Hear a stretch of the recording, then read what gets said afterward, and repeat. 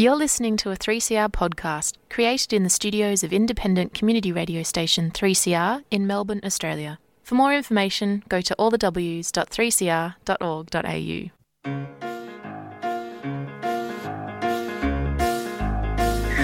I'm riding on my bike. I'm going round the block. No, I can't cross the road. I'm not allowed to do that. I'm so happy here 'cause I'm just riding on my bike. I'm going round the block. I'm checking out the dogs, barking as I pass them. Barking back, I laugh and I ride on my bike. Good morning. Welcome to this week's edition of the Yarra Bicycle Users Group radio show for Monday the 21st of December 2020. We acknowledge the Wurundjeri people of the Kulin Nation, traditional owners of the land from which we transmit people-powered radio. Thank you to Democracy Now! For the brief of current affairs. My name's Chris, and Yarra Bicycle Users Group radio, we're a program about riding, cycling, sustainable transport, and a whole myriad of things about riding a bike and simply getting around your city without petrol-powered transport. And we've been on air since 2008, and today is my last show for 2020. Putting programs together from home like a lot of other people. In the last month or so, we've been allowed back into the studio with COVID restrictions being lifted in Victoria, but spare a lot of thought, and if you have to listen and be friends and all the rest of those things, and be kind to our friends up in New South Wales. This vicious, nasty virus has raised its contagion up there again. So I'm not going to get, where this thing is having hotspots and the rest of it. We have to deal with these horrible circumstances when they arise. But on to better news. Today's guest is going to be Dr. Craig Fry, and we're going to be talking about the 125th anniversary of the Melbourne to Warrnambool race, which has actually been going longer than the Tour de France, and it's one of the world's great classics. Today's news, I've got a whole bunch of stuff about pop-up bike trials. It's been a year where I've interviewed a phenomenal amount of guests on this show about what's happening in Australia and overseas to do with the COVID situation. Now, going back to March, April, we've had Councillor Roland Leppard from City of Melbourne, the previous councillor who's now retired from City of Yarra, Councillor Jackie Ristecki, Dan Kemp from Amy Gillett Foundation, Sam Hibbins, Megan Sharkey, Dr. Ben Beck, Philip Moelis. We've had a lot of guests, including Roland Postma on the previous show. I could keep going on and on and on, but there's so many people we've had on the show this year. Alice Pryor, Parents First, and it was when they put out a survey, I think in conjunction with the Amy Gillett Foundation, saying that 94% of Australian parents supported greater investment for infrastructure. We also shout out to David Blom and all the incredible work he's doing out there in southeastern Melbourne with the Melbourne Metro Bicycle User Group. Also, just having a look here, go into the newer posts. This is the reason why I do a mirror for our website, for our podcast, because it's really easy to find stuff when you find the right button to go and press. Luke Poland, who's known to many of you as well, he's worked for Sustrans, and he's also been involved in a lot of webinars, and did that recent thing for the Bicycle Network of Learnings for London, how active transport can drive the lockdown economy. And I was also listening to a show, I think it was Hindsight, or one of those programs to do with dealing with a changed city environment and to do with pandemics, and part of that brought into the thing of overseas and here in Australia, wider footpaths, more space, so people can simply do what they need to do without this, I think it's a sociopathic virus too. You can get around and do what you need to do. Philip Mallis we had on twice. Zoe McMaster, who's been involved with Healthy Streets Approach in the UK, and that's with Sustrans. It's been a phenomenal amount of stuff we've had on the show this year. Now, to do with pop-up bike lanes, we have the initial thing that has occurred, which is the COVID-19, and we have the response in the public health and public space area or sector. Now, Darebin has its first pop-up bike lane, and that's in South Crescent. As we emerge from the COVID-19 restrictions, more people than ever are asking for safe places to ride. Council is trialling solutions to make it easier and safer to move around Darebin, starting with the installation of their first pop-up lane in South Crescent, Northcote. You're probably wondering why South Crescent. Well, it will connect on to much heralded state government stuff we've had over the last few months where they're going to put out 100 kilometres of pop-up bike lanes. Well, they'll connect on to what's happening with Heidelberg Road. And I got just to do with the Darebin one, if you go to YourSayDarebin, that's all one word, .com.au/pop-up bike lanes. So even if you can't find that, just go to YourSayDarebin.com.au and look for that. I got some nice bit of feedback, or I should say communication from Vic Roads to do with installing 100 kilometres of new and improved bike lanes across key inner city suburbs. Known as pop-up bike lanes, they will make it easier and safer for people to ride to and from the CBD. And also have a think about me riffing on here, all the other connecting things, north, south, east, west, and all parts in between. And they've sent in a fact sheet to do with these pop-up lanes about the Heidelberg Road link. And I'll pop that into the podcast. I'll host it so you can have a look at it. And there's a whole myriad of ways you can give feedback for that, which is vicroads.vic.gov.au/pop-up bike lanes. You can make a comment or fill in their online survey, or you can send them an email, which is popupbikelanes, it's all one word, at roads.vic.gov.au. And it's not just Darebin, it's also Moreland. Moreland's got a whole bunch of stuff happening as well. And do I have that in front of me? I hope I do. Yeah, I think what I'll do is I'll find there's a whole bunch of more stuff to do with Moreland, and they're doing a phenomenal amount of treatments. But they're doing several treatments all over, like Brunswick, Coburg, and around that area, to do with change treatments, shared space, and I will, as I said, endeavour to get that into the podcast. Now, fascinating bit of news was Lloyd's of London, and you're probably thinking, well, this is a bit dry. Why are you talking about insurance? Well, Lloyd's of London announces 2030 fossil fuel exit plans. Now, Lloyd's of London is ending investment in thermal coal-fired power plants, thermal coal mines, oil sands, and new Antarctic energy exploration activities as part of its sustainability targets. Not quite far enough, but it's getting there. But we're looking at increasingly with fossil fuels and the like as stranded assets. And that's not because of some left-leaning ideological thing. It's actuaries worked out, and to paraphrase, there's no jobs or capitalism on a dead planet. So there's, I think there was something going back to May earlier this year with, I think, 30 or 31 businesses. I think this was a European thing. I'm just trying to remember this from my internal hard drive, moving away from investment in fossil fuels. So these are high-end things, but this is to do with thermal coal. I don't believe this. Now, what says oil sand? So yeah, we're actually talking about that as well. Their goal is to make the centuries-old insurance marketplace truly sustainable by integrating sustainability into all its business activities.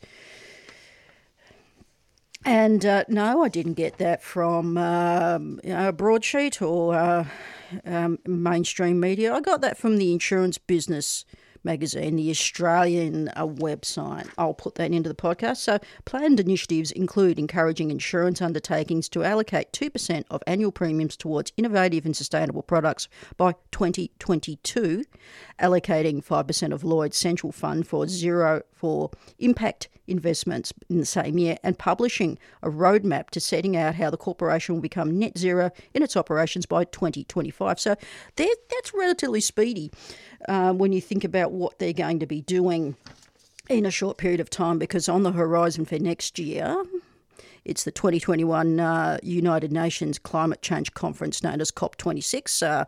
No doubt you'll hear many shows across on programs on 3CR discussing that. And it's the 26th United Nations Climate Change Conference. It's scheduled to be held in Glasgow, Scotland from the 1st to the 12th of November 2021. And that's under the presidency of the United Kingdom. And I reckon Australia's going to come under pressure for that because, we have a government that makes inconsequential statements.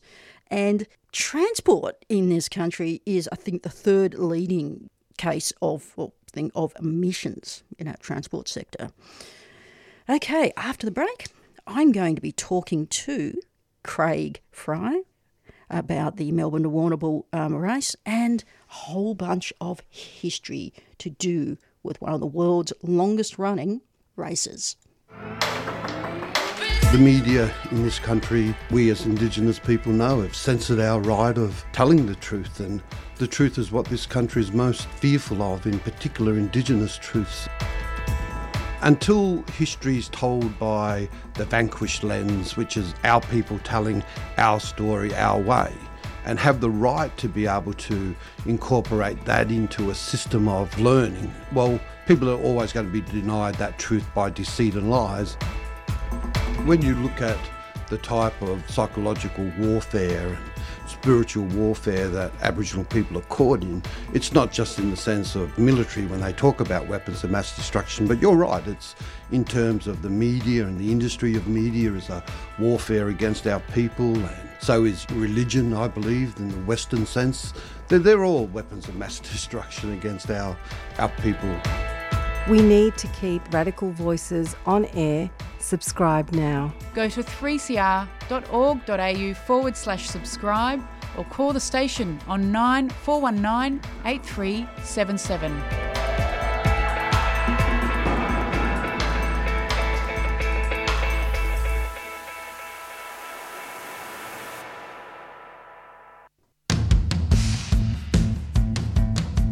Let's maintain the rage. Indigenous Social Justice Association Melbourne invites you to join our first meeting of 2021 online on Thursday the 14th of January at 6:30pm.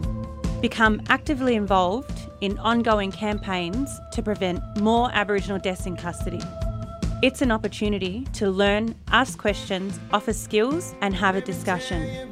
Join our team in working with families of Aboriginal people who have died in custody in their fight for justice. Message ISJA Melbourne Facebook with your email and we'll send through an invitation to join the online discussion. Indigenous Social Justice Association Melbourne is a 3CR supporter.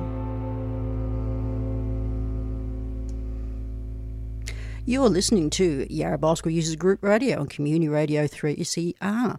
And on the phone today, I've got Craig Fry. And we're going to be talking about the Melbourne to Warrnambool Classic, one of Australia's oldest and most revered road races and the second oldest road race in the world. Craig, thank you for making time today. We previously, I think Val and Faith previously had you on the show back in August 2016. That's right. Yes, you've got a good memory there. I remember that well. Last Monday and Tuesday, there was 15 riders set out, this amazing event known as the Warnie. Do you want to give us a little bit of a rundown of, like you've got a phenomenal family background in cycling and the race itself? Yeah, sure, Chris. So on Monday, 14th of December, was the 125th year anniversary of one of the first times the Melbourne to Warrnambool race was held. It was actually first held in October of that year and ran from Warrnambool to Melbourne, but then it captured so many people's imagination that the Warrnambool locals got together a prize purse and they held it again sort of 10 or so weeks later in December. And that was the actual first time it ran in the opposite direction from Melbourne to Warrnambool. And I've grown up hearing stories about that race from my grandfather and uncles and relatives from the Western District. And I thought that it was really important that anniversary be remembered. So, yeah, we pulled together a group of riders and on Monday we rode from Melbourne to Warrnambool started at the start line, the original start line, and finished at the original finish line. So what the overall distance? Just over 330 kilometres. Ooh. So, yeah, it was a big day. And it was glorious weather last week as well. Yeah, we were quite lucky. A little bit too glorious, though, Chris. We had a good tail crosswind probably for the first 100k or so to Geelong, and then as we sort of moved more towards the southwest, it was pushing us a little bit, but from about Camperdown onwards, the heat kicked in, and then it was a sort of a true cross, slightly headwind. So yeah, the last sort of 4 hours or so were quite difficult, but yeah, we all made it, which was it was really pleasing. And also part of the ride too was to raise funds for Oz Cycling Futures. Yeah, so we got the group. My idea behind the ride was that it was, just to be a low key thing, small numbers, manageable, not too complex. But in the end, we pulled together a really, really good list of riders, including well known pro riders like Phil Anderson and Simon Gerrans and Rob Crow and Tim Decker, and a really solid group. So we thought, because of those names, that would attract a bit of, media interest. So we may as well always also take the opportunity to raise funds for junior cycling in the southwest of Victoria. Mm-hmm. So, yeah, we've got a GoFundMe page, and it's called Oz Cycling Futures. And the funds are still trickling in, so we hope to be able to use that money raised, probably going to be for 2 or 3 junior cycling scholarships to support, participation in the sport down in that region. Yeah, and just as point of disclosure before we go into the next topic of conversation is I'm involved with the committee on this club that you wore the jersey for. So we're going to talk a little bit about, you wore a jersey from the Noble Park Dandenong Cycling Club, and from the committee we're very pleased that you did that. And also we've just been having a chat amongst ourselves. There is a donation coming to Oz Cycling Futures from the club, so because to say thank you also, and all for the great work that you do, Craig. Oh, terrific! That's really good, Chris. Thank you very much. Yeah, we've just been negotiating it over the week again. Oh, yeah, we can do this. Yep. Yeah, I was really pleased to wear that jersey. I sort of had a little bit to do with the campaign that formed just prior to that club being started again, saving one of the sort of important velodromes out in the Noble Park Dandenong area. And so, being a cycling historian, that kind of captured my attention, and I thought it was an important initiative. And then to see the club form and the jersey created, it's a beautiful jersey, green and black and white, and it's in the old style jerseys, which are really nice. So I thought, what better occasion than a ride like this to wear that jersey? And a lot of the riders in the group commenting on it. So it's quite. It was one of the things within the club was to get that crest or the badge. When we don't see enough of those with the bands, and it was a big thing. We got that redone because there was the Noble Park Dandenong red. I think it was black and gold badge, and got it re-rendered and redone, and because it was just an embroidered badge. And we actually made that into the club logo. So really pleased with that, because that kind of stemmed out of like locals there. We were talking about the Maurice Kirby Velodrome, which we did quite a few things on the show about. Yeah.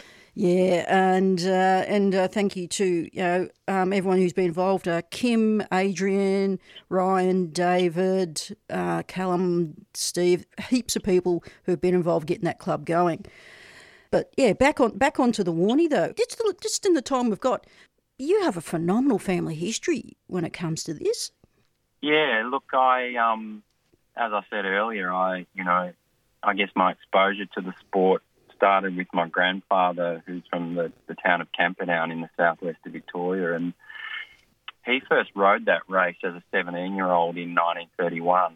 And back in those days when the roads weren't bitumened and the bikes were a lot heavier, he was able to cover that journey in just over 7.5 hours, which was, he didn't win the race, but still going very quickly. And And then 4 years later, he rode in the 35 edition and came ninth. So I think from there what happened was that, typically the large families of the day, he had a lot of nephews, and I think they followed him into cycling after they saw him do that. And sort of down over 4 generations, I finally got around to riding in the race in 2016. And in doing that, I became the 19th member of my family to race that race. And, we've got a total of, over 100 starts between us. So I was really, again, as a lover of cycling history and a believer in the importance of that as a cultural, the cultural heart of the sport, I was really pleased to be able to do that. And I've ridden in 2, and, I've got 2 coveted time medallions hanging on a photo of my grandfather at home. And, yeah, I guess that was a key part of this anniversary ride for me, was just taking a moment to, get some of, Australia's leading cyclists together and to honour that, really rich history of the sport, because it's so important, I think, to tell those stories and to mark those occasions. Because there's quite a few good articles out. There's one from The Standard and Warrnambool, The Guardian, Oz Cycling have put a really good article up, so have SBS. I'll link those in the podcast. And also the GoFundMe page is, have I got that in front of me? No, I'll put that into the podcast, but it's GoFundMe, and look for Oz Cycling Futures to make sure you get your target and you can fund those scholarships.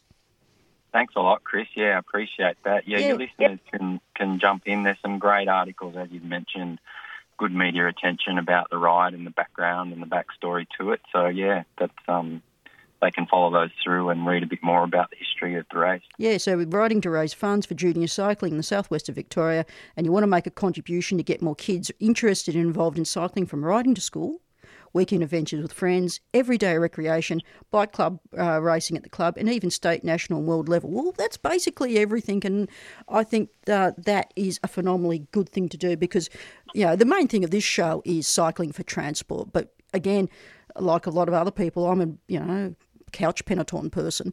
And this year's been very interesting, having everything crammed at the end of the year, so you're kind of trying to work out your either online or TV viewing experience. And I think stuff like the Warnie should be either live streamed or get some type of broadcast happening for it. I think a couple of times there's been attempts at it with Ustream and the like, but something like that. Seeing, I'm just trying to cross with also stuff like with bike packing and dot watching and stuff like that. There's a lot of potential there for audience participation and getting people involved with these events that have got an amazing history. Yeah, I agree, Chris. I think there's great potential around an event like that, and with the technology we have available these days. And that was, I guess, the subtext to this ride for me personally was I really wanted to, and this sort of goes to the sort of broader point probably about cycling and its position on the road, whether it's just commuting or riding to the shops or kids riding to school. I wanted this ride to somehow demonstrate that, we cyclists have got a place on the road, and that it's a valid position and we shouldn't give that up. Particularly when you're thinking about the sport of cycling, I think many of your listeners are probably aware that, with the rise of the car and in some areas questionable cycling infrastructure, cycling on the road is kind of feels like it's diminished in some areas. And I worry, although I think e-cycling and things like Zwift are a great thing in terms of participation and getting a new sort of group into the sport, I just worry a little bit that, on the horizon, I hope what's not coming is road cycling as a discipline and a thing disappears because of cars or because of, safety concerns. So, yeah. It's also... it's also insurance costs. That's the sort of thing, from a club perspective, we've been looking at as well. And people who ride for transport, also have to look at, if they're regularly doing it, they have to look into their personal insurance sort of stuff. And there's all these kind of risks and vulnerabilities are sheeted back to the end user for a form of transport what ultimately, and sport I should say, ultimately is nowhere as impacts as cars and vehicles. That's right. We take a lot of the load for other things. Exactly. I'm sure you've spoken before on your program about, the massive benefits of cycling in a city in terms of transport flow and in terms of, public health benefits. Oh, yes. Reduced costs to the system, all that sort of thing. I'm probably preaching to the converted. But also road cycling, that we all do have shared concerns. But in closing, in the few minutes I've got left, so we can go to, just looking at GoFundMe.com/Cycling Futures to donate to Oz Cycling Futures. And also got the Melbourne to Warrnambool hopefully coming up in 2021. Definitely coming up. 13th of February is the 105th edition. And, there's a kind of a festival of cycling. They've got a crit race. They've also got a Port Campbell to Warrnambool handicap that runs on the same morning as the actual race. Yep. And, there's a terrific program of events that they've got, the organisers have got going down there again. So, yeah. So I'll look that up and I'll pop those into the podcast as well. Well, thank you for your time today and your patience, Craig. It's been great just finally talking to you. Yeah, sure, Chris. No problem. I was glad to speak with you and your listeners. Yeah, and all the best for the festive season and the new year. And to you. Thank you. To enable change, we need to show broad community support. Show your support for walking and cycling in the City of Yarra by appearing as a champion on the Streets Alive website, representing your local street, neighbourhood or school. It's fast, free and simple. Learn more at streets-alive-yarra.org. A 3CR supporter.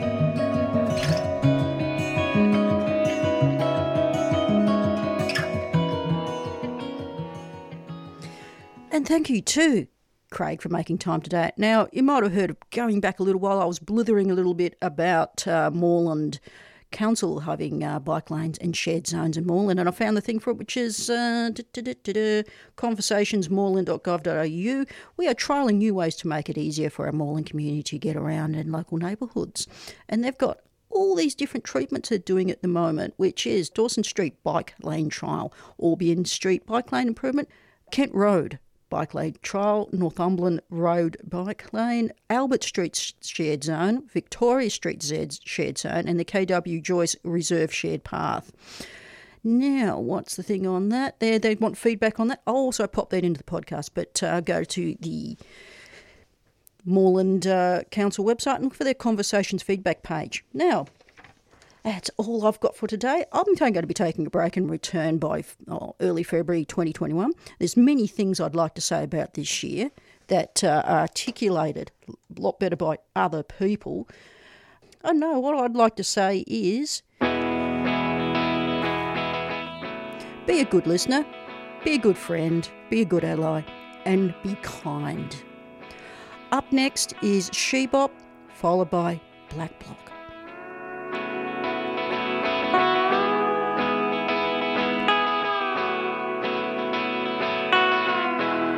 Hello, Dan. It's Joe here. I hope you're keeping well. It's the 21st of December. Now they're ringing the last bell. If I get good behavior, I'll be out of here by July. You've been listening to a 3CR podcast produced in the studios of independent community radio station 3CR in Melbourne, Australia. For more information, go to allthews.3cr.org.au.